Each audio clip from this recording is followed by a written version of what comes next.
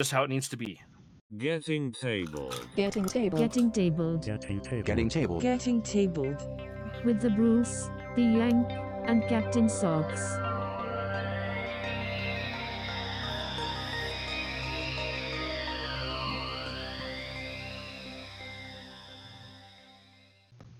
Hello, future people, and you again listening to Getting Tabled with your host, Captain Socks. Hello, everyone. Hey, And- Captain Sock. And the Bruce. Hey, that's me. Oh, and I'm back. I was gone. Who are you again? I'm the guy. You should have told me about where I'm. You have to watch the video podcast now, people. You have to. Oh dear. So Bruce I is changing the format. I am so prepared that I was set up, I was ready to go, and I've not pulled up the run sheet. Good job. That was really clever. Well, today we are starting Drop, with please. a little. Well, yes, but before we get into that, we're going to start with a little bit of an update on the channel. Nothing too huge. There's a little bit of feedback that could have gone into the last episode, but I chose not to, just for running time. A man named Chris from Australia has been listening to us recently and made a point of reaching out to me personally. I know you two know this already. Chris's feedback was to thank us for not doing the typical Australian thing and throwing swear words in there just for the sake of swearing to prove that you're Australian. He's found it quite off-putting on a couple of podcasts that's already out there that would have been interesting otherwise. I just thought it was worth touching on that because, as far as I remember, it's always been a deliberate choice of ours to try and limit that, just because we are aware that there's kids that listen to this stuff as well, and whether they swear or not in real life is kind of irrelevant. You kind of want to appeal to as many people as possible. Yeah, and it's kind of refreshing for him, probably, because he's so used to the typical Australian that when he hears someone that's not, trying to be typical Australian, as an Australian, he probably really enjoys that. Like, I can just listen to this and not, I guarantee you Ozman Reviews is not worth what he is because of Australian viewers. No, I would agree with you on that. The other thing I wanted to quickly touch on is, was it this week or last week? One of them, I've started a new video series called Getting Tabled Guides. The idea behind this is going to be just giving a basic introduction on how to get into a game that's maybe been out for a while. Maybe it's changed a little bit since it was last released, but it's been a while since somebody's actually explained how to get into the game. I started with Dropfleet for fairly obvious reasons. Most of the Dropfleet starter guides are about 3 years old at this point, so I thought it was about time to give a bit of an update. And I followed that up with a video on choosing brush brands and my suggestions on how to better have that conversation. Because a lot of people, when they're new and are trying to reach out in this hobby, rather than actually getting advice, they just get flooded with opinions as to what brand is good and what brand isn't, which is extremely unhelpful at times, especially if those people aren't giving context, which I have been known for in the past. And I acknowledge this in the video and explain why I have opinions about a certain brand that I do. You'll have to watch the video to find out. I plan on doing some, so as you can see in the background, I'm sitting in my bedroom, but in my house in Florida that I'll have in about 3 months, I'll have a full game setup room again, and so I plan on... George, what are you doing? Filler. Anyways, I plan on doing the same, because I'll have a full game setup area that I can do some videos like that too in the future with all the games around me, like George has in the background. Yeah. There's definitely going to be some follow-ons. There's other games I want to touch on. I definitely want to do a video on airbrushing at some point. Obviously, there will be how to use certain things at some point. That'll all be coming later. I'm just going to kind of roll them out as they happen, and if something needs to be updated at a later stage, then I'll do that as well. So, yeah, if you're interested, whether you're new or old, still check them out. Maybe I've done something that you think is bad and you would like to give me feedback and fix it. Otherwise, unless you've got some follow-up, George. No. Then let's do some news. Potato. Newly received or noteworthy information, especially about recent or important events. So, TT Combat release and update. oh yeah, And there the was a Resistance- big update. Yeah, they showed So- the Resistance first, but then 1.2 version. Yep. Yeah, so the 1.2 version of the rules is out. I have already seen this. Yeah, I saw it before you. So Michelle saw it before you as well. So the 1.2 version of the rule set is available. You can download them for free. If you're watching the video version, then you'll see that there is a link right in the news section. They've redone quite a few things. Launch assets have been reworded so it makes more sense. Fire ships are now available. Torpedoes have been reworked. We've known that this was coming for quite some time because they have felt for quite a while that torpedoes weren't really, I'm not going to say worth it. It's been questionable whether taking torpedoes was actually worth it for a while. So it's good to see that they've addressed that. I don't know. There's been some special rules edited. I have not read the details of what they've changed in Corruptor yet, but I'm very interested to see how that changed. What were you going to say, George? I was going to say, I've always felt that the torpedoes have never been quite that good. Like, sure, they're cool, but are they effective enough to take them cool? Yeah. I agree. And you can see on the screen, like, there's been a few that they've edited some differences between the digital and printed versions to make it more accurate. Launch assets going through scenery and stuff, just not laying out properly. They've tightened up the wording throughout. I haven't specifically looked, but I suspect that our friend Traffic James might be gone. I don't know that for a fact, though. I haven't actually looked to see if he's still there or not. If they actually fix that issue, gone. If they actually fix that issue, I say we hound Lewis and Louie about, like, dude, that's been the thing from the beginning. You have to leave Traffic James. To be fair, Traffic James has a model now, so maybe that's better. He has to be in the book. It has to say Traffic James. So I kind of like their answer to this following question, which is a question that comes up every single time that a book gets updated. What's the right version of the rules, paperback or digital? The answer is yes. This is an update, not a replacement, essentially, is what they're saying here. So which is the official version? It's really up to you. If you and your partner are disagreeing on something, then that's where, you and your opponent are disagreeing. So if me and George are having a game and we're disagreeing over the different versions' rules, then we need to talk it out and look at them and make a decision at the time. Or if you're in a tournament, the tournament organizer will probably say which version they're going to support. I suspect what you will find is that tournaments will use the most recent update. I would be very surprised if that's not the case. There hasn't been enough changes that it's going to damage what the game is, so to speak.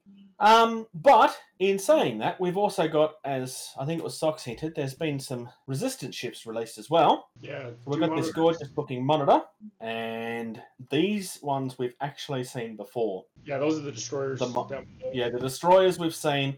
We hadn't seen that monitor though, so that's very interesting looking. I will just say it's bizarre. So you got the Newton and the Galileo, and according to the article, Newton's more of an artillery, and the Galileo is more of a supporting ship. Yeah. I'm trying to figure out which one that one would be. I think the one that's pictured is the support ship, because I think that's the one that does the scan. Yeah, the scanning. That looks like a giant scanner to me. Yeah, I could be wrong. Spikes. Hey, so is it just me, or does that one destroyer look like the UCM, like, drop zone commander, like, mobile aircraft carrier type ground thing? I doubt that that's accidental. I definitely agree with you, but I don't think that's accidental. I think that's deliberate. Also, it makes sense too with these are the destroyers and monitors, the heavy, slower ships, and how they have that PHR look since, Well, the resistance kind of fall in between there to some extent sometimes. Right, yeah, I was going to say, you got the Centurion ship, which was, a hybrid PHR UCM rules. So, yeah. Yeah. So, I'm enjoying the names, though. The Newton and Galileo, I think those are great names. Then, of course, Armstrong, Aldrin. Why were those names not used sooner for the Resistance? I'm sorry. Those are great names. Yeah, they're actual legitimate uses of the name instead of just keep on recycling Enterprise. Yeah, very much so. Yeah, I still love Star Trek, but everything's the Enterprise. Yeah, and we'll cover these when we go over the Resistance. We haven't covered the Resistance in general. We covered the destroyers once. We'll probably go over those again when we go over the Resistance fleet as a whole. But we'll get over those all together when we go over the Resistance. Today we'll be covering battleships near the end. Yeah, I thought it was time to cover the battleships because I delayed them for long enough, I felt. Yeah. And then it'll be a battle cruisers next time. We can talk about that later. Yep. But we might want to do battle cruisers and light cruisers together. Yeah.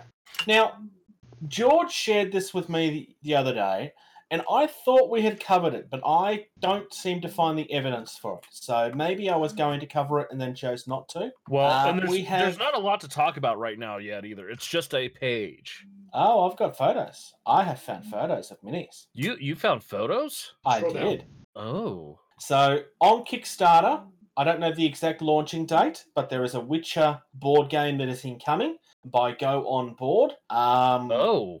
Interesting business name, I'm going to say. Well, so make of that what you will.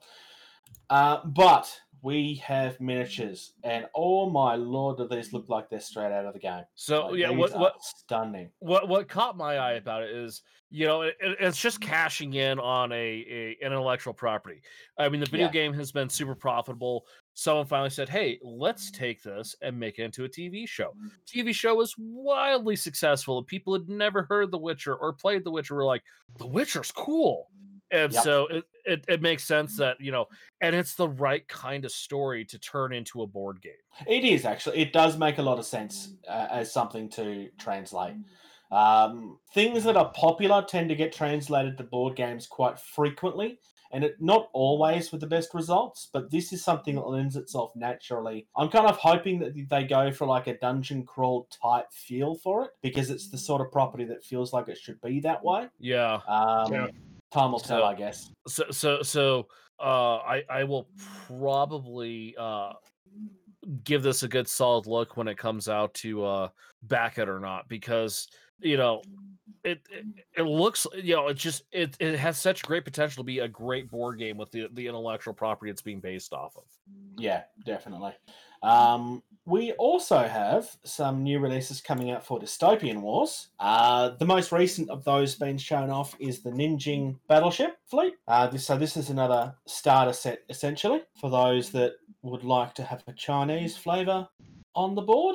Lots of really gorgeous looking ships. There is, however, also, if I don't highlight over the menu, an Imperium Frontline Squad. So I believe these both technically come from the same area. No, they're different. Okay. But again, you've got different feeling ships that will go together quite nicely. I still don't know which one I want yet. There's definitely certain feels that you get from the Imperial ships of a very World War II arch, especially with certain symbols that you have appearing on the bows of the ships. Train engines. Yeah, the locomotive engines that's in the hull on some of them that we've seen before. Yeah, that Imperium Frontline Squadrons, that looks nothing like the German Iron Cross. Absolutely. No, definitely not. No. Yeah. But that's the thing about fantasy, is you can kind of work in real world stuff and make it make sense. There's nothing wrong with that. I still don't know which I prefer of the two. I think I prefer the Ninjing stuff, because I love it's just so different to stuff that we've seen before. Well, so what I'm curious about, because I know they're taking their time, they're releasing it slowly, they're redesigning stuff like that.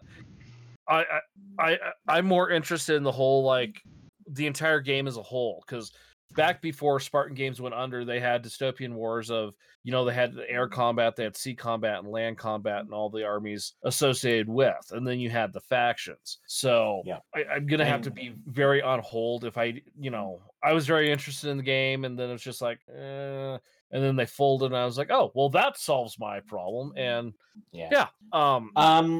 the thing I'm going to be interested... So this is a game that's interested people for a long time, and one of the things that people held off on was because it was a game where the ground combat, the air combat, and the sea combat were supposed to work together and never did.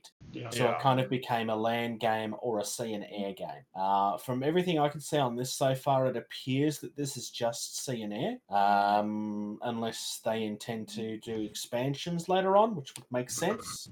It would make sense to kind of start with the easier stuff, I guess.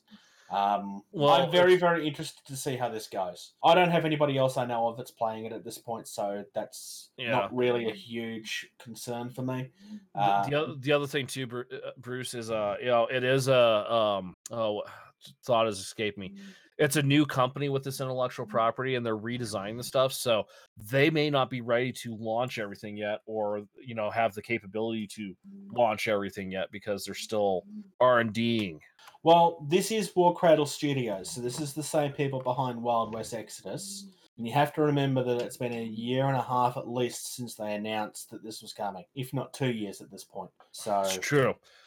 There has been a lot of work that's been going on in the background that we're only just seeing the results from. But you are right. I mean, there's one step at a time, I guess, and try not to, because you don't want to overflood the market before the game's really ready either. So let's release 500 products at once. Wait, what do you mean nobody's playing the game yet? Yeah. So, but at this particular point, as I said, if I was buying something today, Ninjing would be the fleet that I go with. It's just the one that I like the look of the most. But moving on, Icarus Games have started moving their models across onto My Mini Factory. Now, for those that don't know, My Mini Factory is a store where you can buy digital things to print on your 3D printers. So it's kind of like Thingiverse, but Thingiverse where you actually can sell your stuff and not get ripped off, as opposed to Thingiverse is largely filled with plagiarized items. Not completely, but largely. I really love this Nexus crew personally. These aliens just look really cool to me. They're not just greys, they're not just something that's clearly stolen off something. I mean, these have come from a game that Icarus War Games have done previously, but I've never really seen them, and they really jumped out at me as something that I really like. There's also some Alliance faction, which are totally not cowboys from space. They're definitely not cowboys from space. But in saying that, they're kind of cowboys from space. I love this stuff. This is just gorgeous. You can buy them in the boxes. So you can buy them in the bundles, or you can buy a model separately. My first thought for this would be Stargrave. It just kind of feels very Stargravey for me. The only issue might be is that at this stage it's limited. They've only just started doing it, so it's kind of limited release at this point. So you're going to want to wait until you've got more options, I suppose. But I just thought that was really, really gorgeous, and I wanted to show it off. Yeah, some of those definitely look really good. Yeah. My favourite's probably the guy with the yellow shoulder pads yelling at the camera, because he's just all kinds of cool. Because he knows the camera will actually steal his soul. Yep. I like the fact that they're actually showing the casts that they've done on this as well, because, again, this is something that was actually available through their store previously, but they're now doing it as 3D prints, and they haven't completely, if you look at some of the printed models, you can actually still see where the supports were, so you kind of get the idea of how easy they are to clean up, which is a nice touch. A lot of people kind of just clean that all off and don't really show that off, but I kind of like the fact that they're just open and honest with that. It's kind of nice to see how it's going to look at the end of the day. But now moving away from miniatures to something that is a card game. And I'm not just covering this because it's arguably my favourite card game ever made. That might have a small part to do with it, but there's a couple of things I want to touch on this. Sentinels of the Multiverse is a superhero card game. It's not a new game. It's from the earliest days of Kickstarter, but they are releasing a definitive edition.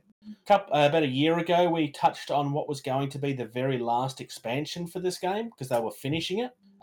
Well, they're releasing a new edition of the game now that they've actually decided what they're going to do with it. Now, it's still the same game. It's still the same characters. They're just kind of tweaking the rules to make it work a little better. They're getting rid of a lot of the tons and tons and tons of tokens, and they're introducing little player aids to help keep track of that stuff as well, which makes much more sense. It's just so much easier that way.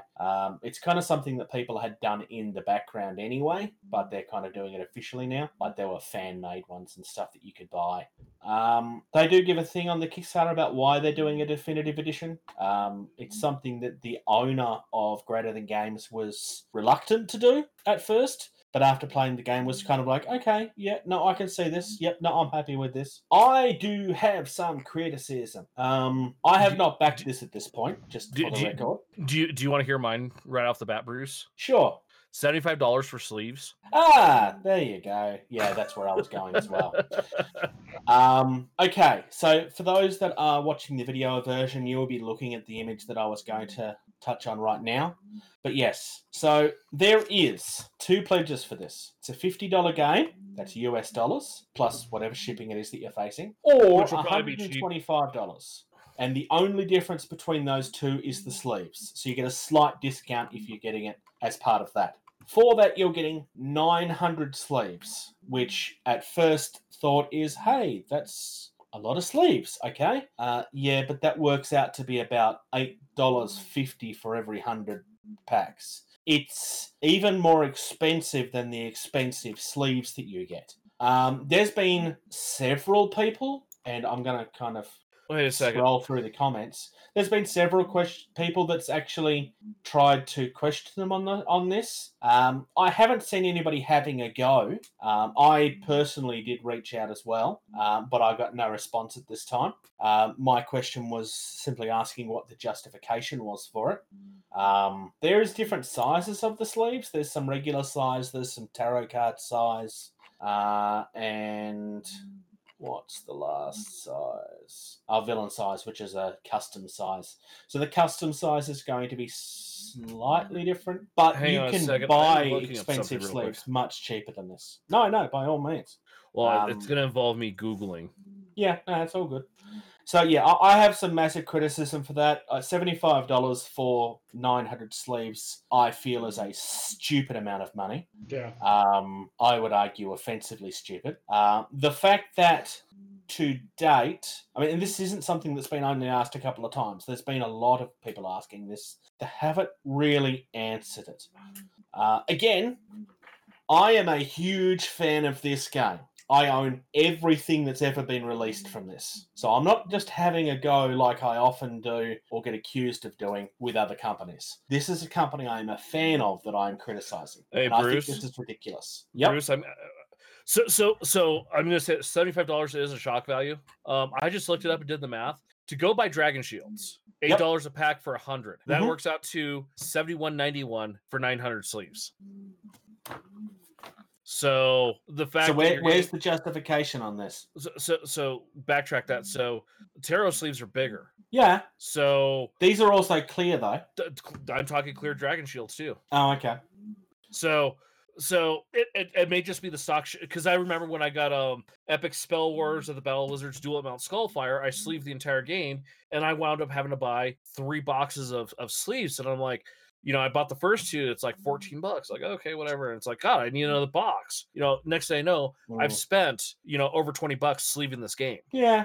So maybe this does make sense. I will say it is a bit of a shock value. I'm gonna go back here a second too. One of the examples I saw was Sleeve King, which is is it Sleeve King? It was something King. Which is like the premium version of the Mayday card sleeves, which are your penny sleeves, like the really stupidly cheap ones. And that would not be a fair comparison with the penny sleeves. No, you can't compare penny sleeves because that's $100 for $1. I mean, there's a reason why I call penny sleeves. Yeah, they're garbage. Yes, then they're supposed to be garbage. But apparently they were like $3 or $4 for a pack or something, which was like half the price of this. But they were only the standard sizes. No, I just thought it was worth looking at because generally speaking, things on Kickstarter are supposed to be a better deal than they are at retail, and those prices you're looking at are retail prices. It's like they're trying to do a retail, you know, bundle, but they just want to know how many they're going to actually have to make. Yeah. In saying that, Greater Than Games are not a huge company either, so that there is going to be that factor as well. But yeah, I just thought it was worth touching on. So Hell, the Last Saga, the Mythic Games game that I backed that's should be delivering this year, hopefully, knock on wood. One of the things on their pledge manager was a sleeve pack for $25. Yep. In that sleeve pack, you got 400 tarot sleeves, 174 poker sleeves, and 120 mini Euro sleeves. That's an insanely better value. So paying retail, and some of those will be custom sizes too. Being Mythic, they're not always the same size. Well, they have 4 Heteros, which those are the bigger sleeves. Yeah. Poker sleeves are standard size, and then the mini Euro sleeves are they're like the little tiny cards that came with this game. Yeah. So that's arguably 4, 5, 6. That's arguably like 100 sleeves less count wise, but actually more because there's more tarot than this game has. Yeah. For a third the price. And arguably, you could say that this is an okay value if you're paying retail. Yes. Kickstarter's not a store though, so why are they charging retail prices? So yes, we'll go back to that's a bit much for backing a project to get it onto the shelves. Yeah, Greater Than Games are not a huge company. They're not a small company either.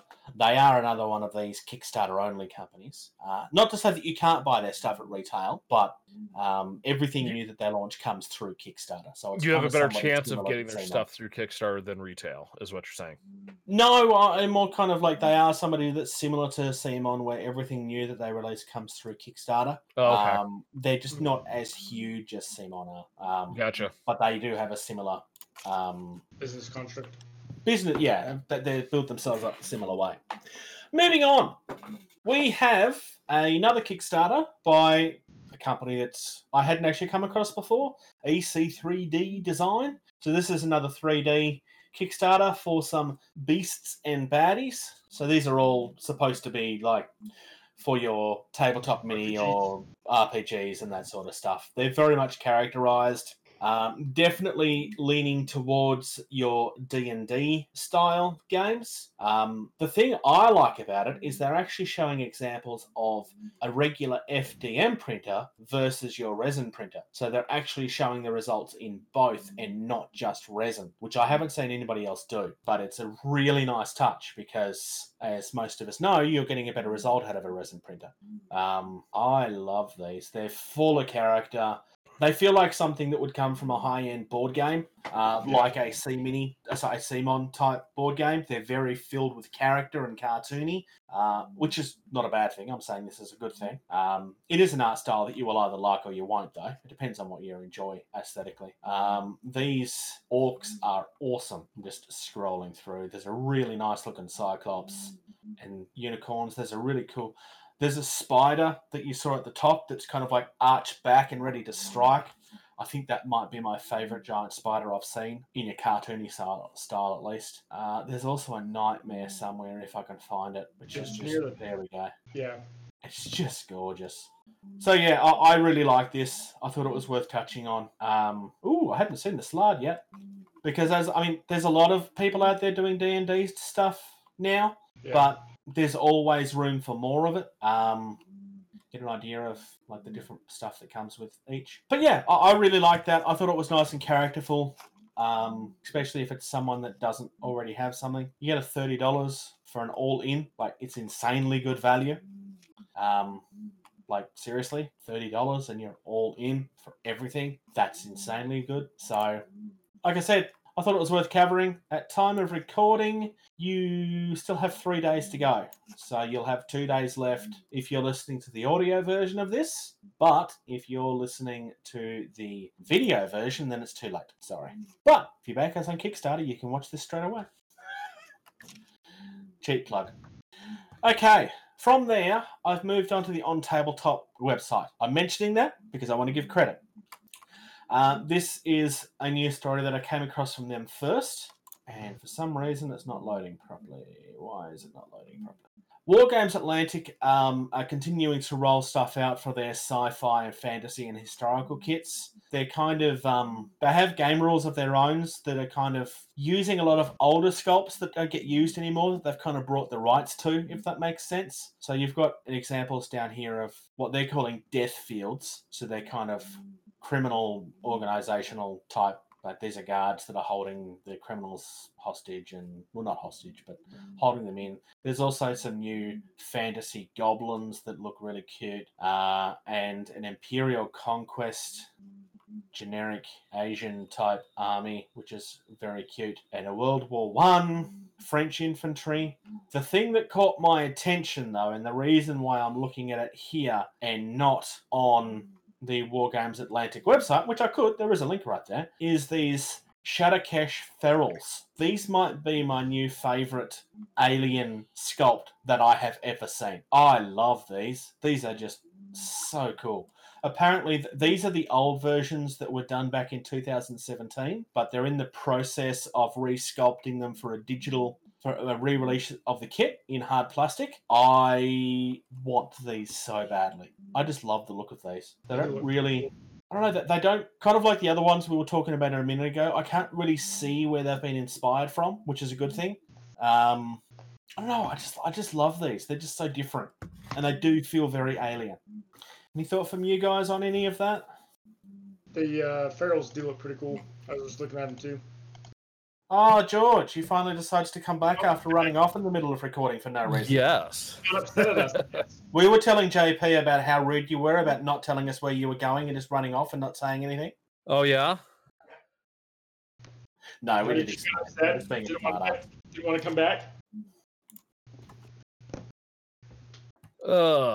Alrighty, are we on to Indy now? Or Oh. No, we've got one last story that got added at the last minute. Oh. By, not me, it was by Mr. Socks over there. So, now that George is back from his little pit stop, Captain Socks came across some announcements from Warlord this weekend. Yep, so my Facebook group page that does Victory at Sea, someone posted that Warlord Games just announced that the USS Alaska, which is a battle cruiser, the USS Iowa, which is the flagship for the Iowa class battleship, and then the USS Hornet, which is a Yorktown class carrier, are all up on pre-order right now. So it's good to see some new ships coming out. Although as a US player for right now in this game, I'd like to see some more aircraft. Right now all I have is fighters instead of bombers and torpedo bombers. But I'm excited for this, especially since they've got the Yorktown as a carrier already. The Hornet is now coming out and it's the same class carrier, so it's giving me hope that they will eventually release the Enterprise as a carrier too, because as we all know, that is the most famous carrier of World War II, hands down. Hence the reason it gets reused in over and over and over again.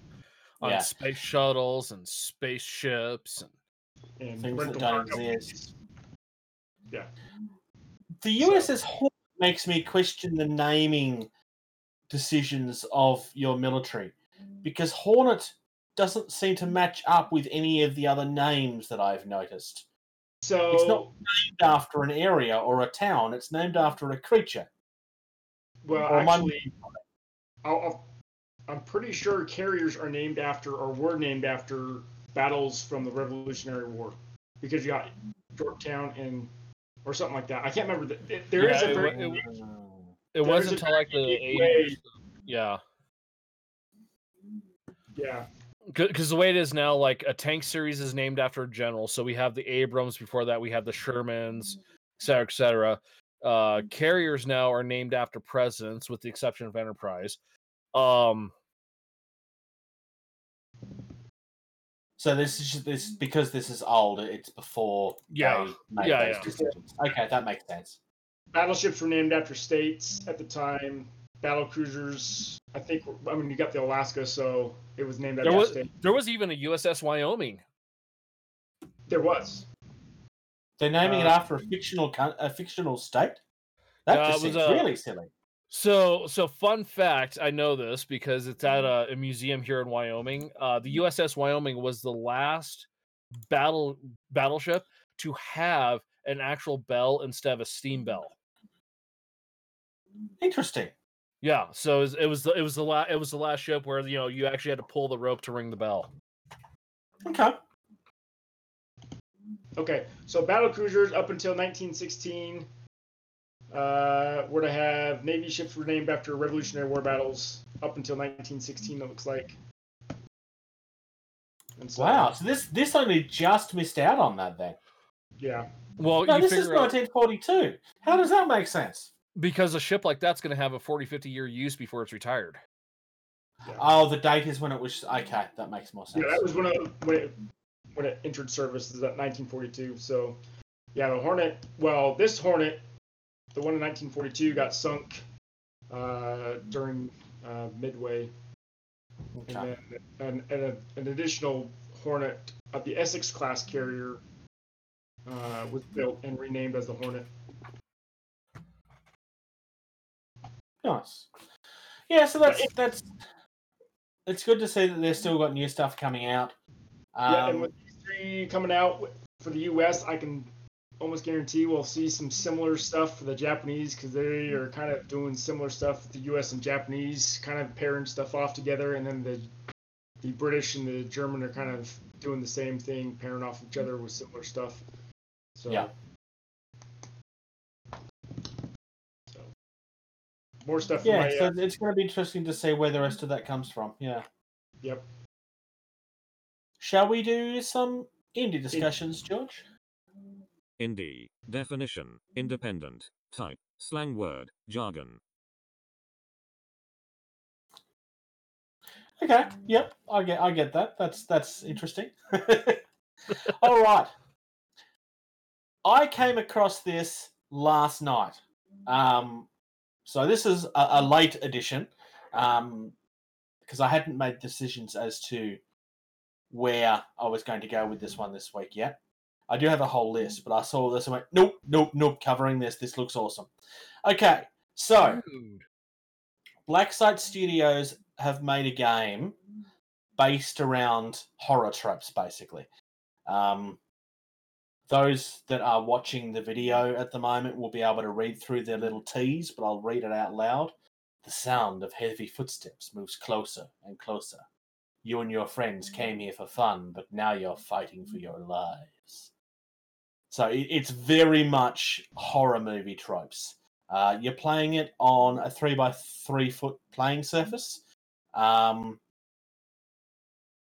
players control the heroes against a randomly generated AI killer. So you're playing against an AI in this. Meant to run for like 32 minutes. You've got a base game that has a really cool looking cabin with what looks like a removable roof, or at least a section of the roof. You've got a little bit of scatter terrain there and that as well. You got your heroes and an initial killer, which is definitely not Jason Voorhees. It's definitely not Jason Voorhees. Look, he's got a bag over his head. Everybody knows Jason Voorhees had a hockey mask. And then we move into... There's a hockey mask option for it, Bruce. Is there? Yeah. Well, it's still totally not him. Just like there is Greys, which is more generic. That's fine. Curse on Oak Hill expansion. Totally not House on the Haunted Hill. Definitely not. And that's definitely not Leatherface. We've got some Final Girls. So people that are... These are more hero options, basically. And then the most recent edition is definitely not Pennywise from It. It's definitely not him. It's a totally different sculpt. Look. I love this so much. I may actually buy this next pay. I want to play this really badly. I love a good horror movie. I love... Let me ask you this, Bruce, real movies? quick. So if you love a good horror movie, does it mean the movie has to be slightly and inherently a little bit bad in order for it to be a good horror movie? Because all good horror movies are slightly inherently bad and campy.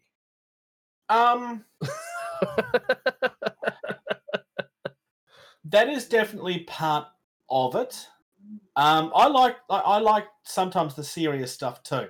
I'll give you I love the Friday the 13th franchise. It's what got me into horror movies to begin with.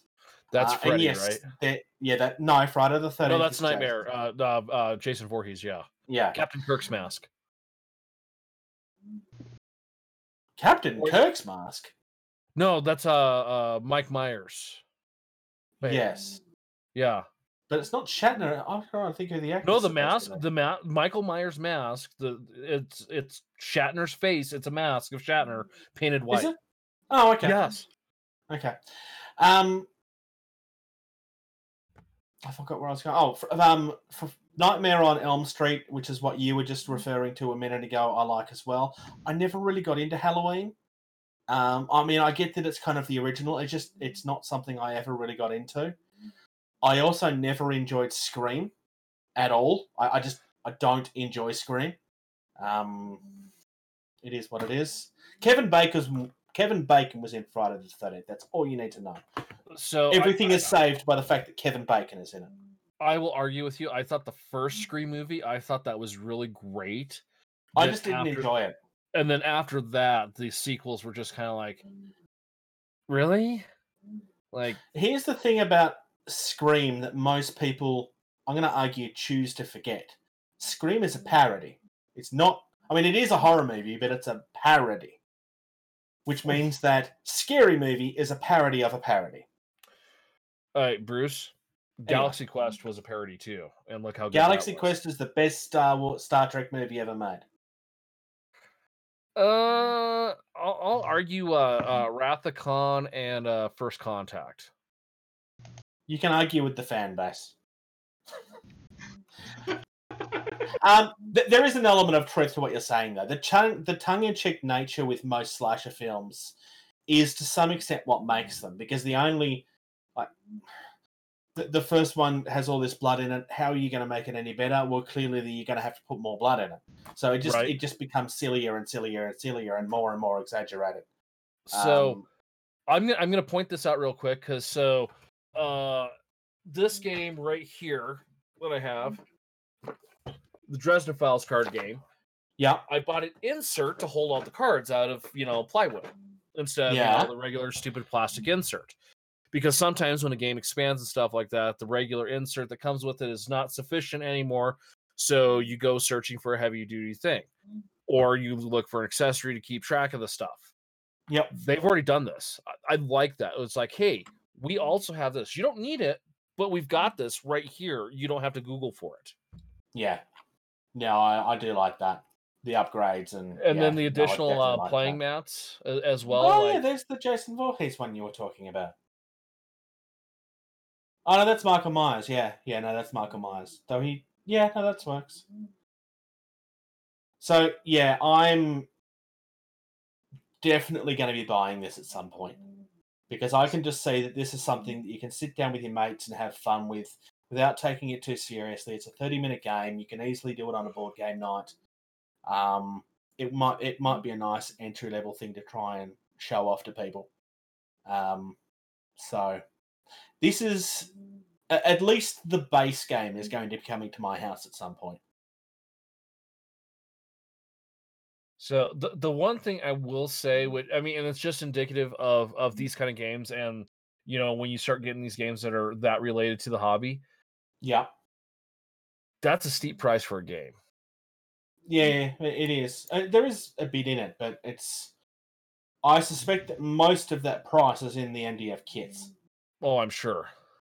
Because they're fairly simple-looking minis. That cabin is fairly... there's quite a lot in that cabin. That cabin is almost just straight up worth buying the game just to get that cabin as a terrain piece. Yeah. Yeah. And the rest of it too. I'm interested to see how the AI deck plays. Because I find AI decks tend to go in one of two ways. They either end up being very, very predictable, or they work. Sometimes both, but if you can predict what's going to happen, then it breaks down. So that's the thing in this that I am very interested in. Yeah. I assume, and I can only assume this, that the expansions come with alterations to the deck. I would assume, just looking at this, since it looks like the expansion is a different type of serial killer or something like that. It's a different AI deck and the mini associated with. Yeah. I'm just reading. 2 custom scenarios, miniature.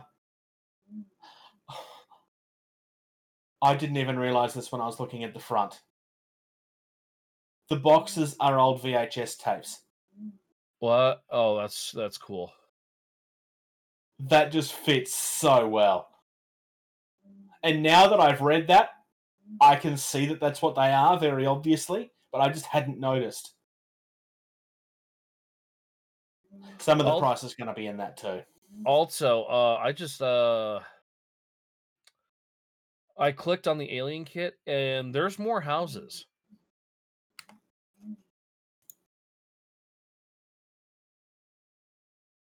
More houses? Yeah, so click on it. Yeah, so this is more than just that one game. They've got quite a bit going on here. Oh, yes. No, there is other stuff. I was just concentrating on the game because it's what caught my eye. They have 2 other games other than this, one called Luna and one called The Anomaly. I haven't looked too closely into those ones at this stage. The Anomaly is not released yet. And yes, they've got a whole heap of terrain that's out there. Yeah. So if you click on the main picture that has all of it included, it actually shows an interior view of what the house looks like, and it's got 1, 2, 3, 4, 5, 6 rooms in the interior of the house. Oh, this is huge then. There's your question on the value of the box coming straight up. And then parts of the roof come off, and then you've got attic sections in the roof. So your heroes, you have the overconfident jock. That is probably the second to die. You have the cheerleader. You've got the nerd. You've got your cabin park ranger type person. You've got your innocent person from school that so happens to be the last one to survive. And you've got your tough guy that is very tropey. This is leaning so far into the tropes that it works so well for me. And then you've got a picture of one of the minis standing next to the house that actually shows how huge it is. And it's not quite so obvious from that first picture how big it is because it's kind of all out of scale. Yeah. I'm buying for this. that cabin. $100 for that cabin is awesome. Yeah. I'm definitely buying this. There is no question about it. I might grab one of the expansions as well, just so that I can see how things go. Looking at the layout of what comes with them, it doesn't mention anything about cards. So maybe it doesn't, but I guess time will tell. I'll have to have a look and see what actually happens. But there we go. That's the indie of the week. Like I said, I kind of come across this last minute and was like, oh, because I came across this when I was looking at new stuff. Because the Clown guy is a new release. But I saw this and went, nope. That's going into indie of the week because it's talking about the news of him coming out wouldn't have made sense without looking at the game itself. Oh my god, there's a little sticker that says horror on the box that's been torn. Okay, I need to stop saying things that are cool. Shall we talk about some hobby? Yep. Cream, glue, prime, paint.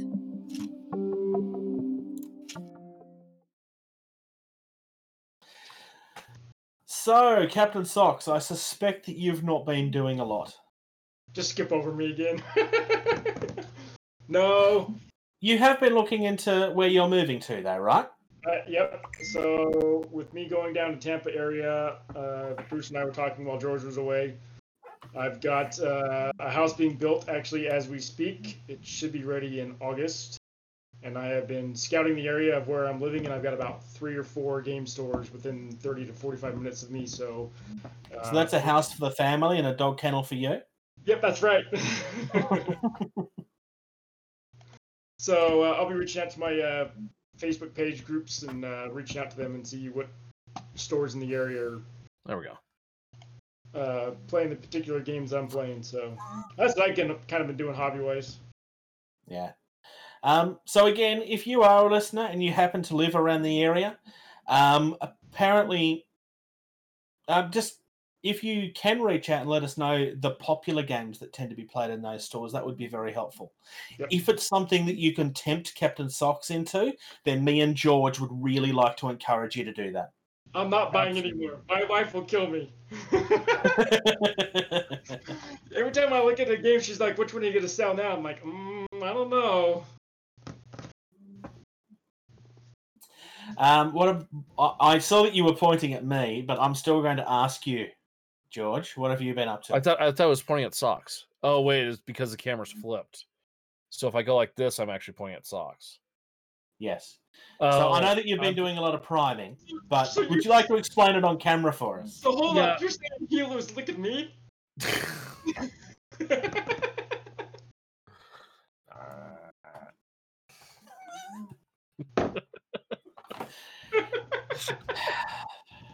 We would like to apologize for George. He's beyond help. Yes. So I finally, the weather has finally gotten nice enough that I've been able to rattle can prime. I'm running low on airbrush primer, and I didn't feel like doing all of these with airbrush primer. I just want to hit them real quick with good just rattle can primer. Fun fact: it's been warm enough for me to prime, but it's now cold enough at night that I have to go turn my heater on. So it's actually warm here too. I can tell, Bruce. Well, I hadn't even looked at that. Didn't mean to make you self-conscious there.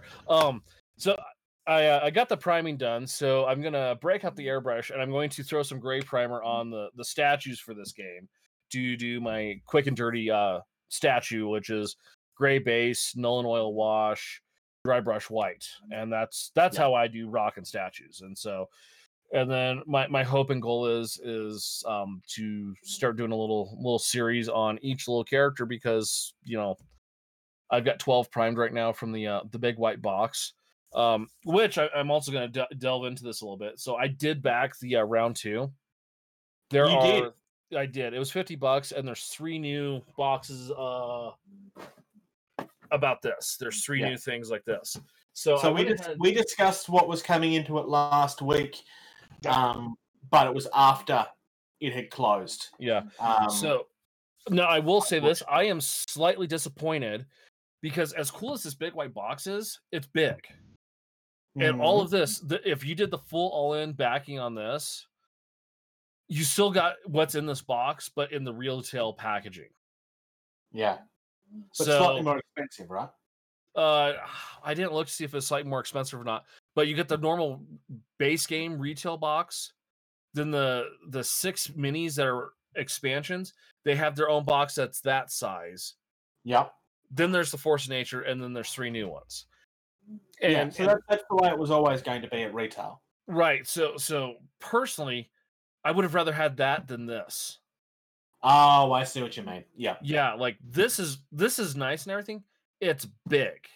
Yeah. I mean, here's my shelf, and here's the box hanging off the shelf. Yeah, I can see what you mean. Yeah. So that was my one complaint when I saw that. I was just like, really, I'd rather have that retail box with all the other little boxes. The cool thing, and this is just my input on it since I did back it. They are releasing a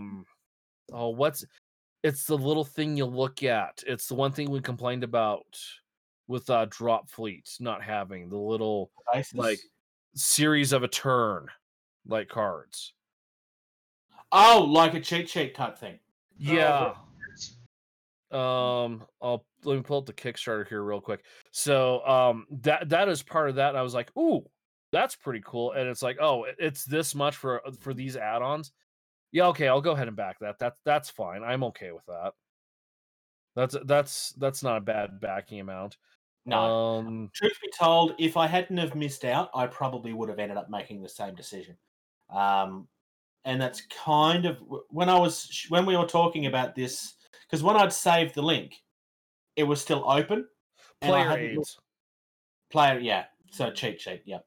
So yeah, it's I had looked to see when it was closing, and Captain Socks will recall this. When we were discussing it, I hadn't realized that it was over. It's like, I haven't decided yet whether I'm going to back it or not. And then Okay. Captain Socks looks and said, "Well, you're not going to have a choice now. It's already finished." So, Finished. oh, I hadn't noticed that. There is So- late backing, possibly. Yes, I'm hoping so, and I'm hoping that you will tell me when it opens. And if not, I do have a pledge in that I might be able to double. True. And it's not like you don't have stuff that you need to send me already anyway. Yeah, I know. Well, to be fair, I'm the one that told you not to send it yet. So- That's true. So I've been slowly getting there. I currently have a couple little things to aid me with the recording of the video stuff. I found a little switch to turn the microphone on and off, so I don't have to sit there like, okay, now do I stop talking versus the show I'm watching? I can just turn the mic off and like, oh, that's where the sound stops. I can speed this portion up. Yeah. So I'm about ready to get everything going, and I'm gonna try to make a concerted effort to do constant content creation. Hence why I primed this. Nice. And then when I'm done with that, I have all this God of War back here. And then before I have that done, I'm gonna have Ankh showing up, and then Hell, the Last Saga, and then whatever else I've backed. I've backed so many things I can't remember what I've backed now. Still have your drop fleet stuff to go redo. Come on, George. Shush! I don't. No, shush!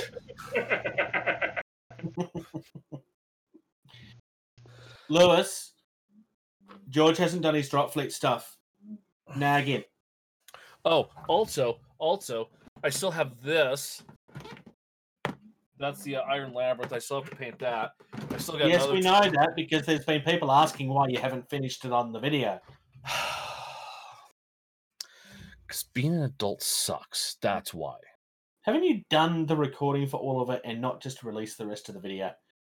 No, I did some of the building, and my next process. I mean, it's building MDF. So the next process is start painting it. I've actually been looking at cheaper airbrush paint alternatives to use instead of the good stuff on that, because it's going to drink it up. It's going to take a lot, so I want to find something cheaper.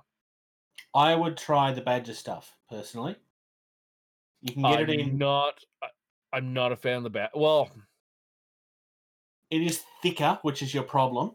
I have had. We've discussed this before. Well, no, the primer I have right now is the Badger primer. Yeah.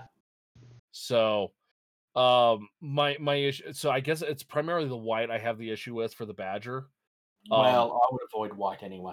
Yeah, and also too, with what I have in mind, I want to do like a gray base, and then like angle from the top down with the white, and then flip over and do the same thing with the black to do like, light coming down, then shadows, underneath.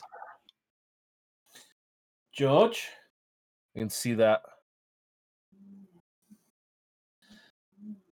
This is an acrylic ink by Dale Rowney, FW. My advice would be to ignore your white primers entirely. Buy the white and the grey of this. Use them straight. Don't water it down. After you've done your black, just go over it with this with exactly the same technique you'd normally use. Okay. It's a lot easier.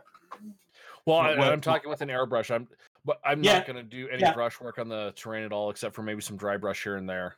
No, I know. So, like I said, still go like black base, like you said you wanted to. Yeah. But rather than using an airbrush for your grey and your white, get a thing of this for each.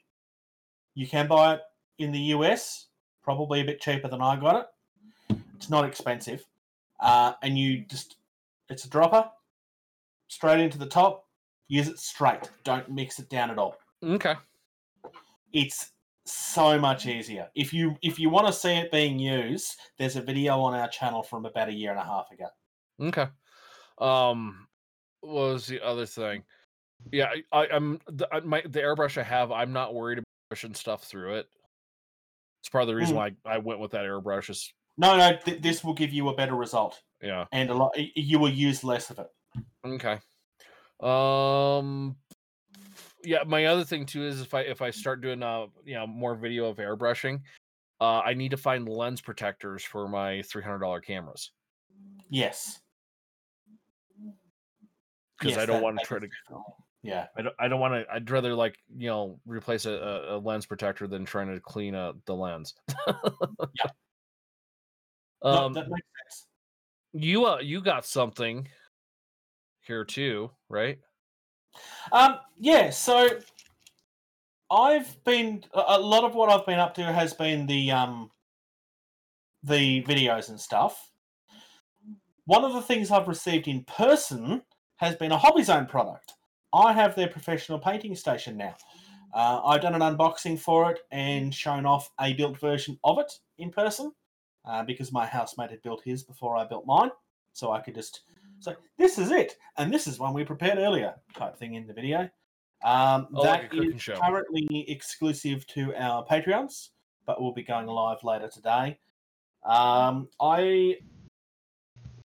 I've also received my copy of Gamma Wolves, which is the mech combat game by Ash Barker of Guerrilla Miniature Games. He's like huge in the YouTube space. I am currently, as we are speaking, printing a mech, which I intend to use in that. So we'll see how that ends up going. Nice. Otherwise, realistically, I've spent a lot of this week trying to recover from night shift last week. I didn't handle it very well like I have in the past. So any free time that I have had on the tabletop side has actually gone into videos and stuff while I've had ideas. So the guide things and that I referred to earlier. So yeah, I haven't had a lot physically to show off. Just a couple of things to arrive and that.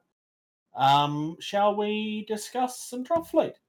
I have my company Heroes game showing up tomorrow, so my Kickstarter that I've been waiting on for a while. I was hoping to have some stuff here to show tonight, but next time. That's all right. You've got a hobby to talk about next time. That's fine. Absolutely. Talk nerdy to me. And there goes George. There goes George. All right, so we can kind of start off with this, and if we need to pause before he gets back, then we will. He's in his feet in the back, so go without him. All right. Okay, so we are going to be discussing some Drop Fleet Commander. Some battleships. So, yeah. So I'm going to go backwards. Do you want to start with UCM? The UCM? Yep, sure thing. So for the UCM, they've got 3 types. They are the only ones that have 3 types of battleships. Yep.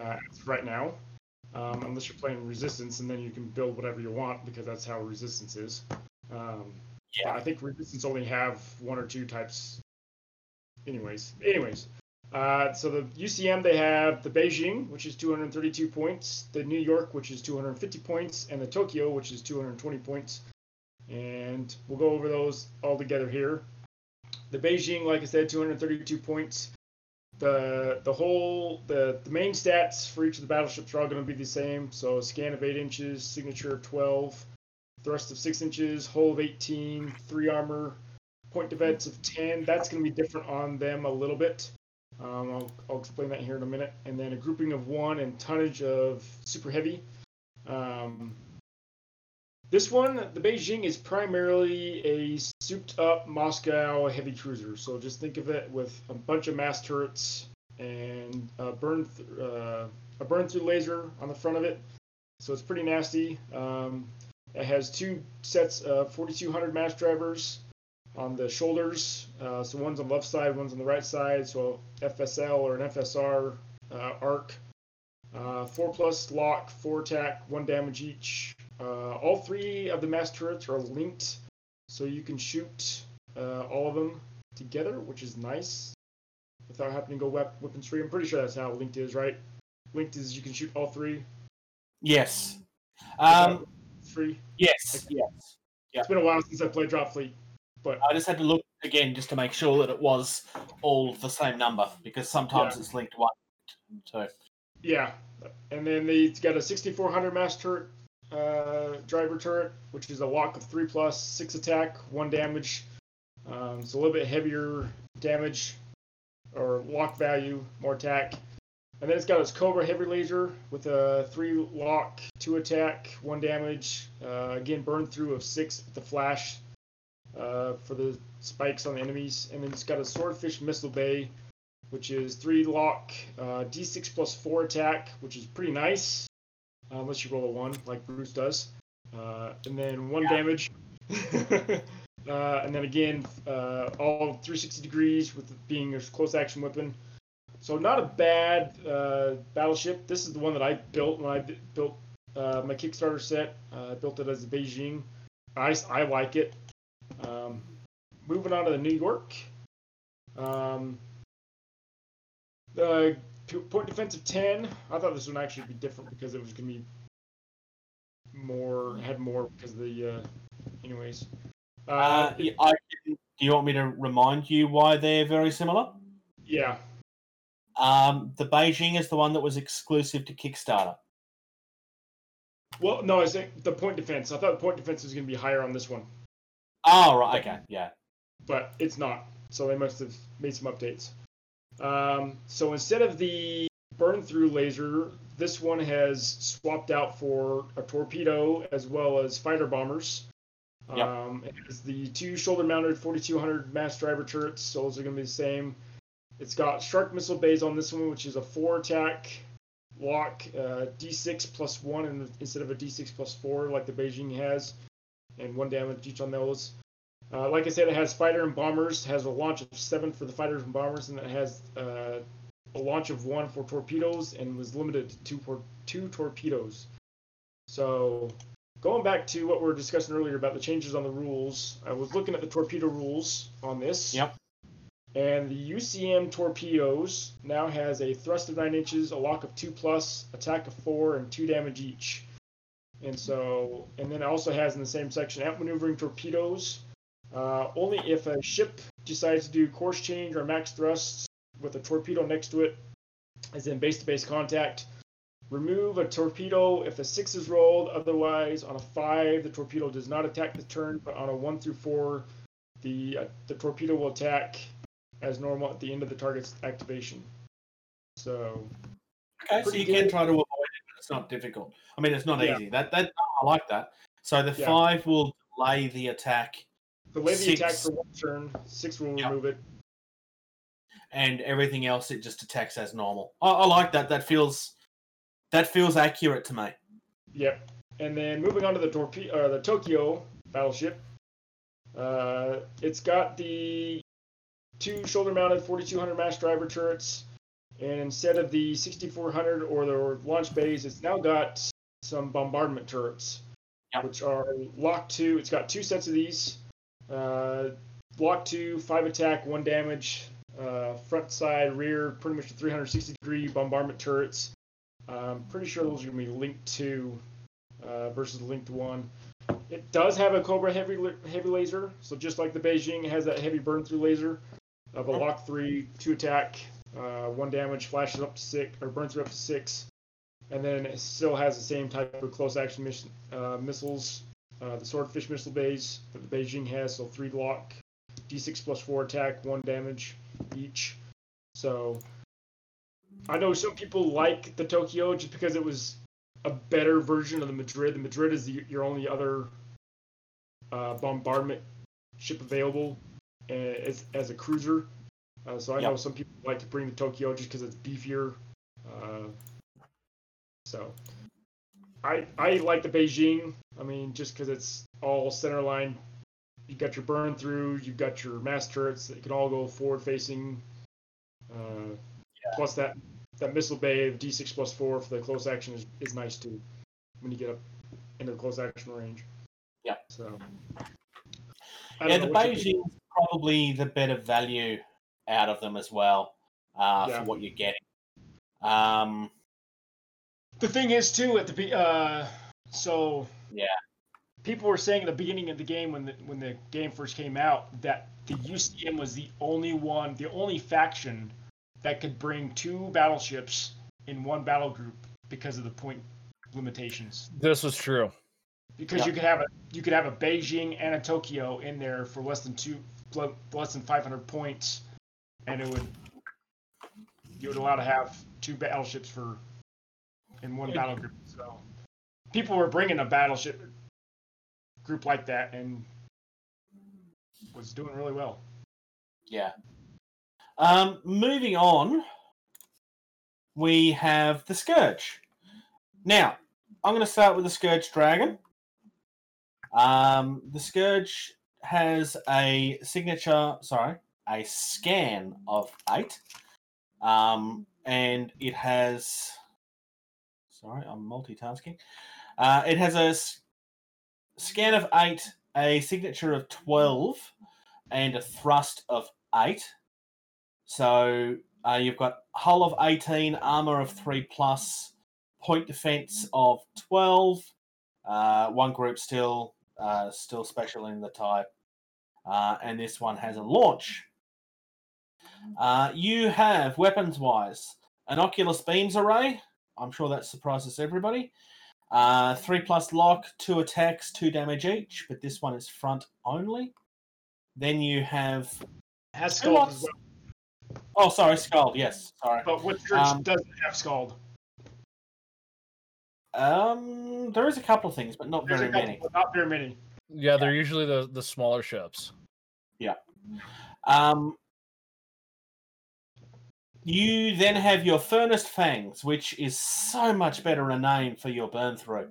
It's just so much better. So, the first one is a lock of 4+ with 4 attacks that do 1 damage each. This is an Alt 1, which means you can either use one or the other. It's not 2 different weapons, it's one weapon that works 2 different ways. Scald and Burn Through, that one has a burn through of 10. Which is nasty. Oh yeah. The second one, you will notice, only has a burn through of 5. But it's only got a lock of 2+. So this is your more reliable to hit versus potentially more damage argument. Generally speaking, most competitive players will usually recommend that you go for the easier to hit because you'll get better results.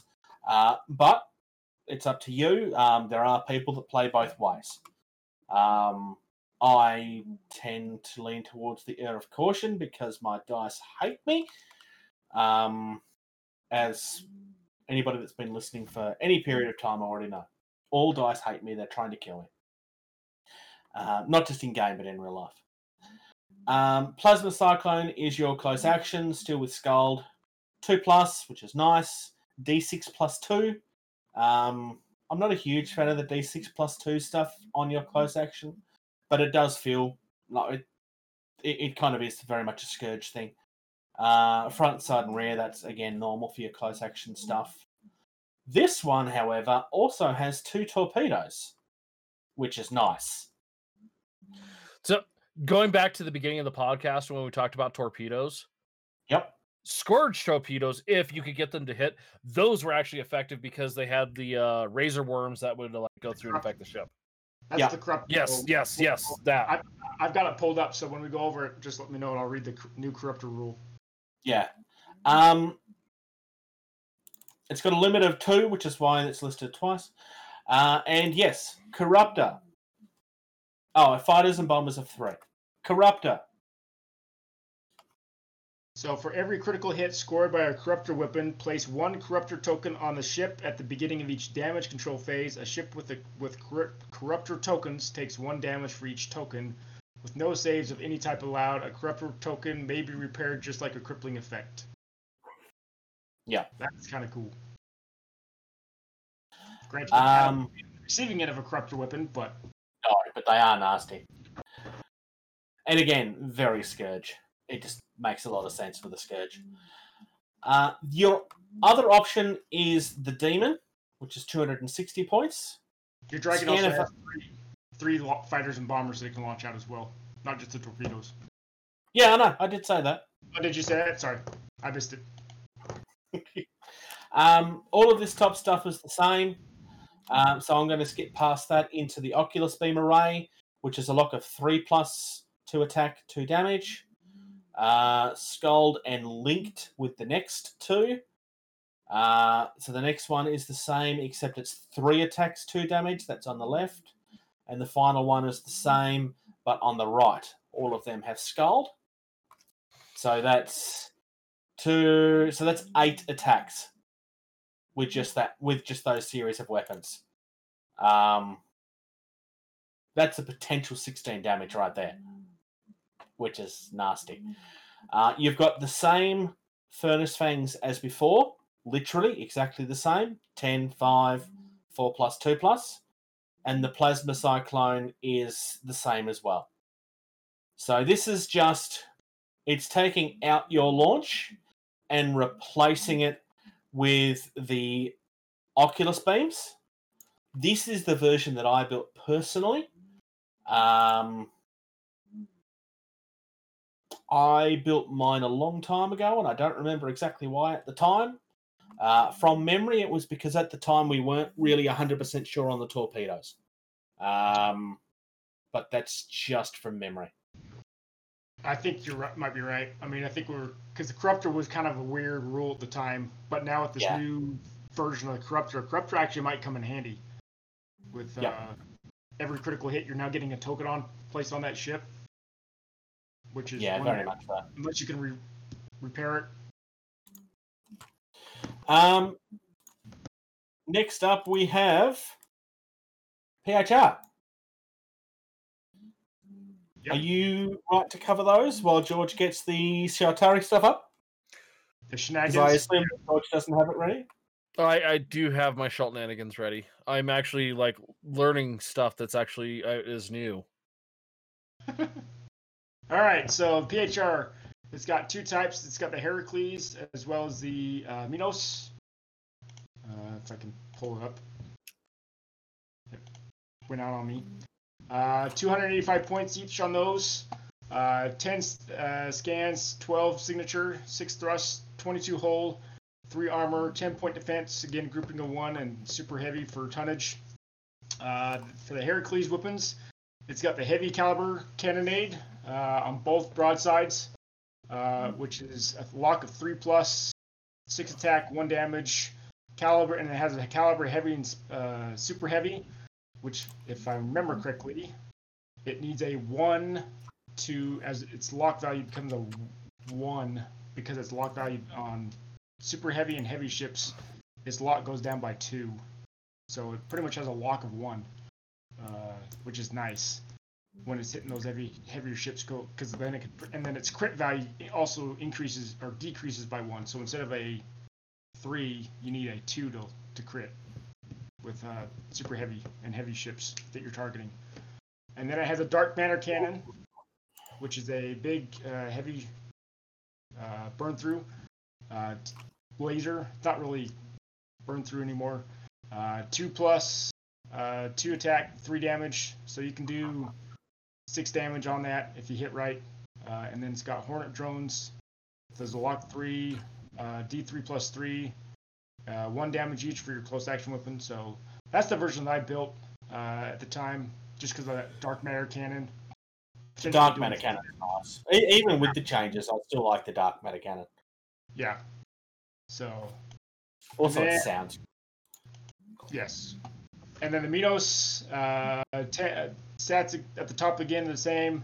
Again, it has the heavy caliber cannonades along the sides for the broadsides, and it has neutron missiles for close action, D3 plus 1, 2 damage, 2 lock, which is crippling as well. So this is pretty nasty for close action. I think it's the only close action that has crippling in the game.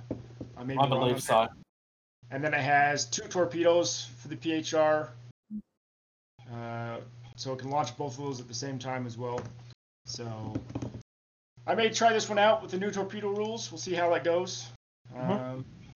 Scroll up and see what the PHR torpedoes are. The PHR torpedoes, 9-inch thrust, which is like everyone else, lock 2+, 4 attack, 2 damage. So just like UCM. Your Scourge ones, for your knowledge, is 9-inch thrust, 3+ lock, 3 damage, or 3 attack and 2 damage, and then Corruptor respectable. So I don't know if that's changed, but like I said, I like the Heracles just because that crippling boom cannon, Dark Matter cannon. You gotta say it in your best Bruce Campbell voice now. That's right. No. This is my boom cannon. Cannon. George, you starting with the diamond or the platinum? Battle cruisers, right? Battleships. Oh, battleships. Oh, I was reading the wrong ones. That's okay. I am flexible. It does say battleships. I could have. I read battle cruisers, and so I was just like, "Oh, that's cool." It definitely says battleships. Marine. Battleship. Battle cruiser. Okay, so we're gonna start with the Sheltari Platinum. Scan of 12 inches. Signature of 4 and 20. 20 is with the shields up. Yep. Thrust of 8 inches. Hull of 18. Armor of 4 up and 4 up with shields up. Point defense of 12. That's huge. Group of 1. Tonnage is super heavy and it does have launch. It has a launch value of 7. That is 7 fighters and bombers. It also does have a gate value of 1. Then we get into the weapons. The greatest Sheltari weapon ever designed. The Disintegrator battery. Has a lock of 3 up, 4 attacks, 1 damage, front side left. There's another one on the right side. Does the exact same thing. That's 8 shots of Disintegrator bank goodness. And then you have the 4 up, 12 attack, close action weapon. Given the stats of the Sheltari fighters and bombers, which unless I've missed those, they're just kind of meh. Sheltari don't need bombers to help protect the ships because they have the most ridiculous point defense in the game for the most part. So you don't need bombers to protect your ships. Why spend points on fighters when you can just blast them with a whole bunch of disintegrator banks? Because 2 banks of disintegrator banks, that's not a lot. Go look at was it the Jet? No, the Onyx. Oh, the one with 3. That'll tear something open quick. It's cool for the fact it was it's a super carrier. It's an expensive super carrier considering the quality of the fighters and bombers. Meh. Yeah, there is a reason why the other one is the one that's always taken. Well, and so here's the thing too. I was already looking earlier. We have the Diamond. The Diamond was stupid gross. Still has the 12-inch scan, 4 and 20 for the SIG, 8-inch thrust, 18 hull, the same armor, 4 and 4, 12-point defense, grouping 1, tonnage super. That's cool. No launch, but it does have that gate value of 1 still, so you can send troops with it through the gate network. This also has the left and right disintegrator bank batteries, 4 shots at 3 up. Then the Particle Lance Triad. Now, here's where I have a little bit of a problem. What is that weapon called again? Particle Lance Triad. Yeah. It's 2 up, 2 shots. Yeah. Why is it a triad then? Back in the day when it first came out and it was stupid gross, it was a 2 up, 3 shots. So it's 2 up, 2 shots, 2 damage. It ignores armor. Not that George is bitter or anything. Well, I'm not bitter. He admits that it's gross, but he will continue to complain forever the fact that it was nerfed, even though it was already gross. No. I went through great detail of showing how this ship was grossly overpowered. Yeah, no, we said to the effect you taught Levi, and I hate you still for it. Yeah. No, the Particle Lance Triad was grossly overpowered with 2 up, 3 shots, 2 damage. Because your chances of hitting with all 3 shots, well, that's really good because you need anything but once. Even you could do that, Bruce. Yeah, I'd at least hit twice. Then, so you got 3 shots, that you have statistically very high of hitting with. So then you're dealing 6 damage because Particle Lance ignores armor, does not ignore shields, but it's a mirror match, so everyone else is kind of screwed. And that's 6 damage. Can somebody remind me what Bloom does? Bloom is the one where it makes the opponent hot. No, it gives you a Gives you the spike. That's Spike's right. the one where it gives the other your opponent. The so spike. so Bloom gives you the spike, Yeah. which that's also okay because it's a big gigantic particle lance. It should make you a bigger target. Also, I don't care because I can shoot at least 12 inches without your signature. So Yeah. and I'm gonna shoot you, and I'm gonna take out half your hull, roll on the crippling damage table, and have a good chance of blowing you up in one turn. So, Can somebody remind me what Fusilade does? what's okay? One person at a time. What? You can't get your attack to 3 by going weapons free and getting the Fusillade of 1. That's true. That'll raise your attack back up to 3. I think that's where they gave you Fusillade of 1. That way you can. It's not crippling OP, but you still have that option to get it back up to 3 with it being a triad. And I think that is a good addition. I as much as I loved making ships go with that ship, it was overpowered the way it was. It cut ships in half, no problem. The bloom, I could care less about bloom because I'll just put my shields up. Bloom me away. I don't care. You can see me from halfway across the board. I'm rolling on everything forward and up. I'm preventing. I don't care. I'm gonna blow your ship up. I don't care. No, I think the changes are good. I still think it's a little funny that it's a particle lance triad and you get 2 shots. Then you get 3. Right? Yeah. No. If you take the platinum, please give me a call and explain to me why, and then I will explain to you in 5 minutes how you're wrong and that the diamond needs to be in the list. And this is the diamond is taken all the time. I would argue 99% of the time we saw in the tournament list when the game first came out. No, there was only one tournament list where I ever saw the platinum. That's what I'm saying. Like 99% of the time, it was a diamond. There was that one-off tournament that we saw a platinum. Yeah, and if I remember correctly, he did like meh placing, like 50%ish. Yeah, stuff like that. Yeah. Anyone else that showed up with a diamond, and they were like the only shot. They always did well. Just one turn of shooting and the diamond wipes a ship. One turn of shooting, ship wipe. Because you take out half the hull. Oh, okay. Well, this battle group's gonna do this, and the ship's gonna dump all the shots in there, and then it's gone. Yeah. So, arguably the most powerful battleship in the game. Now there was a rule change that came about with the dreadnoughts that also helped nerf the Shaltari battleship down too. So that was also good. Yeah. It was one that needed it. This is the only battleship that from the start of its release has pretty much always been included. I mean, with all of the other ones in the other races, it's never been that they're bad ships. It's just in comparison to points, there's always been better options. And the Diamond has always been the exception to that. When Drop Fleet was still a hot thing at my local store, there was a lot of debate on which UCM battleship do you take. The one Scourge player, him and Han back and forth on which Scourge battleship.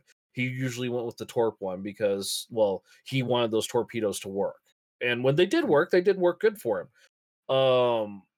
The PHR player we had, he went with the Dark Matter boomstick because it was the closest thing to a Shaltari weapon for any of the other factions.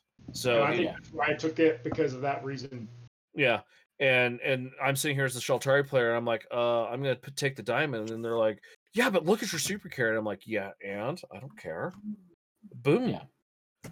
And but when it comes to UCM, PHR, and Scourge, quite frequently people actually take the battle cruisers over the battleships. Yeah. Well, that was more what I was getting at. The other not exclusively, but quite frequently, because they could fit more into the list. Well, because I thought we were talking about battle cruisers. I was brushing up on the Shaltari battlecruisers, and there was a change I saw that was like, ooh, I like that. So there's a reason why I've left the battlecruisers till last of this point, and that's because of things that like what you're saying. Yeah. Now we have the Resisti. Do the Resisti? No, we're gonna go over those all together as an entire fleet. But we're just gonna talk about Resisti, all Resisti all at once. Yeah. Yes, because it makes more sense to cover it all at once because it's kind of its own thing. Because everything is custom and Yeah. Okay. I did make a mistake on Caliber. My bad. Before I get back against Michelle again, Caliber on super heavies, it reduces your tonnage or your lock value by 1 by shooting it. So it's not a 1+, it's a 2+, but its crit value is decreased by 2. So it's a lock value of 2, crit value of 3 when shooting heavy and super heavy ships with that broadside. So still pretty nice. No, fair enough. I'm actually going to look at something real quick here, going off of the old stats, and I'm just going to use a Shaltari Dreadnought. While you're doing that, can you play the upcoming events bumper? Oh, this one? Upcoming events. Because we phoned it in for so long, I phoned it in. Mine is so much better than that. Yeah. Come on, Captain Socks almost sprayed water out of his nose. Yeah. 3 episodes in a row almost. So I don't think. Oh God. Okay, fine. Okay, so upcoming events. UK Games Expo at this particular point still has the same dates: July 31st till September, August 1st. Gen Con is still going ahead as planned, September 16th till 19th. The in-person attendance on that is going to be capped, and they have a modified format that may include the requirement to have the vaccine. I don't know if that's been officially confirmed or not. I know it was on the cards. But if you're unable to attend, they are going to stream everything online. A correction from our last episode. Apparently the pop-up locations in stores is not new. Apparently they've been doing that for a couple of years. So we were wrong on that. We weren't sure, but it's a really good idea. So I hope they keep doing it. This one is new though. PAX Australia finally has some new dates. October Friday the 8th until Sunday the 10th. Very similar kind of idea. It's going to be limited numbers. Tickets did go on sale, but are not currently on sale because the moment they went on sale, the server got overloaded and crashed. Here's my surprised face. Yeah, well, you say that, but it's the first time their particular servers have ever gone down. Okay, but how many people went to PAX last year? None. Exactly. Yeah. So everyone who could have gone last year that was planning on going this year, or wasn't planning on going last year, was planning on going. Everyone's planning on going this year because no one could go last year. Yeah. I wouldn't be surprised if there was a DDoS attack, to be honest, but that's just my opinion. I'm not basing that on anything I've heard. It just seems rather odd. And well, not odd, but it seems rather convenient for it just to have been people. Given that it's never been an unpopular event. But anyway, Brush Beast is still happening. It did start on February the 1st. It continues through till May 31st. Categories include single miniature, large creature or monster, machine of war. There's an open masters, and there's a 5-model squad, which is a studio category. There's 1 entry per person/studio. It must be your own work, obviously. Pictures must be provided of before primed and when completed, unless it's a Masters category, because Masters is its own thing and often takes at least 12 months. Because they sit there and they paint a mural on a cape or some crap like that. Yeah. Facebook.com/groups/brushbeast if you want to get involved. If you enter something and they feel that it fits into a different category than what you have entered it in, they withhold the right to make that decision. Otherwise, that's it for upcoming events that I know of. So we're ready for this then? Thank you to those that continue to support us in any way that they can, especially to those that support us on Patreon. We very much appreciate it. $2 a month, that's all we're asking for. If you're in a position where you can afford to assist, it would be greatly appreciated. Patreon.com/gettingtabled. Yep. Facebook.com/gettingtabled is our main social network feed. That is definitely the best place to follow us. That's Facebook.com/gettingtabled. Once again, if you search for us on YouTube, we are literally about the first 12 or 13 results at this point. If you want to contact Captain Socks, or any of us for that matter, about how he should be playing all of these games that he's never purchased, then you can email Captain Socks at gettingtabled@gmail.com. Definitely concentrate on the things that you think that he's trying to avoid. If you do play Star Wars or Drop Fleet or Victory at Sea, then obviously those as well. But if you can tempt him into buying more stuff that he doesn't need, do it. Everything else is at Getting Tabled. We've got a website which is gettingtabled.weebly.com. I'm just going to record this one day and just play it so that I don't have to keep on saying it over and over again. I get tired. Yeah, we could definitely turn that into a bumper. And yeah, thanks guys for making me feel like I'm the laziest man ever. Never mind the fact that I've already spent about 10 hours creating one of these that you guys still haven't done the recording for. I even gave you a script. I didn't see a script. I sent it to you. You need to be drinking water while that was playing, though, Bruce. This is for George, not for the podcast. Do you want me to do the audio editing on this? Because there's a giant gap where you leave. No, I can go find it real quick. Because me and Socks are talking to each other in that gap. That's fine. Okay. I can go. I can extract. Well, I should be able to go back easy enough. Right. It shouldn't be too much of an issue. I'm only asking because I have to do it for the video version anyway. But that's fine. Thank you, folks. George, you suck.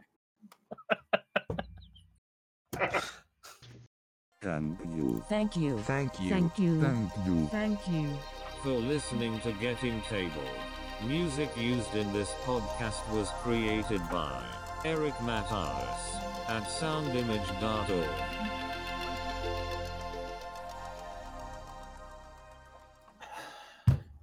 Why couldn't you do that while you were talking? Because I didn't think of it earlier.